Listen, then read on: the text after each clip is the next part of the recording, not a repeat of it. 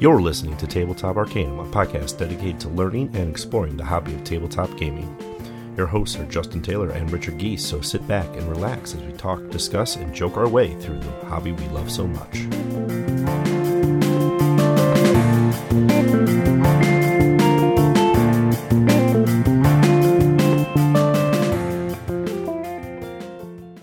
At the head of the city's largest criminal organization, men and women fight to control territories and gain support, trying every means possible to grow their influence.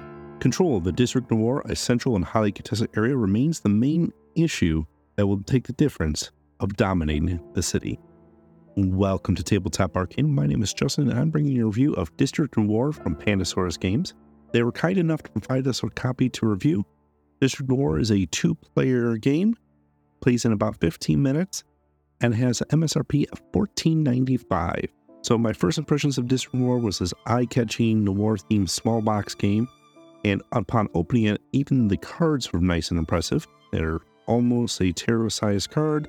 Realistically, they have a nice linen finish, they feel great, which is a great thing in a card-based game that you're going to be shuffling and handling the cards as the primary mechanism throughout the game. It has this beautiful thematic art style that's very eye-catching and very much in that noir angle. So the theme is right there on point. The quality of the game itself is right there. Let's dive into some of the things I liked about the gameplay. One of the main things I really did enjoy about District Noir is there's two avenues to win. Not only is it set collection and most points wins, but you can also potentially grab and control all three specific city district cards, and if you do, you win immediately on the spot.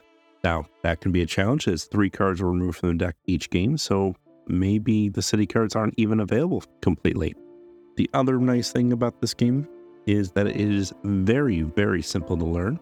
It has a little bit of a strategy edge to it, but realistically, once you dealt your hand for the round, you're either going to play a card or you're going to take the last 5 cards and claim them from the city center that you've been playing into. Once all players have taken their actions for the turn, new cards are dealt, and this is repeated 3 times.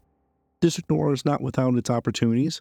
As a card game, it lives and dies by its cards. The set collection is nice and colored of what each card is being collected for point values, and you do have a reference card, how many of them are in each deck, but the art is pretty stagnant across all of the set. So while it is eye-catching, there's a little bit lack of variety in the art, being that this is just a card game. Another thing while playing, it really, because it is a 2-player game and it is a competitive 2-player game, skill mismatch and being able to card count or mentally track what has or has not been seen can be challenging for a mismatch of skill levels. And there is really no mechanic attached to the game that helps balance that out. Overall, District Noir is a delight to play. I found myself enjoying the theme. I found myself enjoying the gameplay as a light set collection game with a bit of a twist on it. That $14.95 price point is right on the nose for the quality of the cards as well as the small box nature of the game. If you're interested in trying District Noir yourself before picking up a copy, they do have it available on Board Game Arena.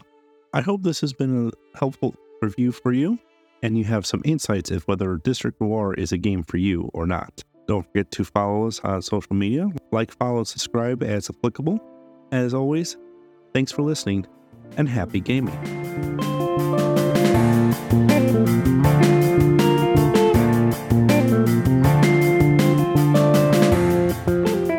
You've been listening to Tabletop Arcanum, produced by Justin Taylor. This episode is hosted by Justin Taylor. Mixing and editing by Richard Geese. Original theme by Paul Moore and Isaac Gilbert. Check the description for this episode's featured background music. You can follow us on most social media platforms. Be sure to like, subscribe, and follow, and leave us a review if you would. As always, thanks for listening.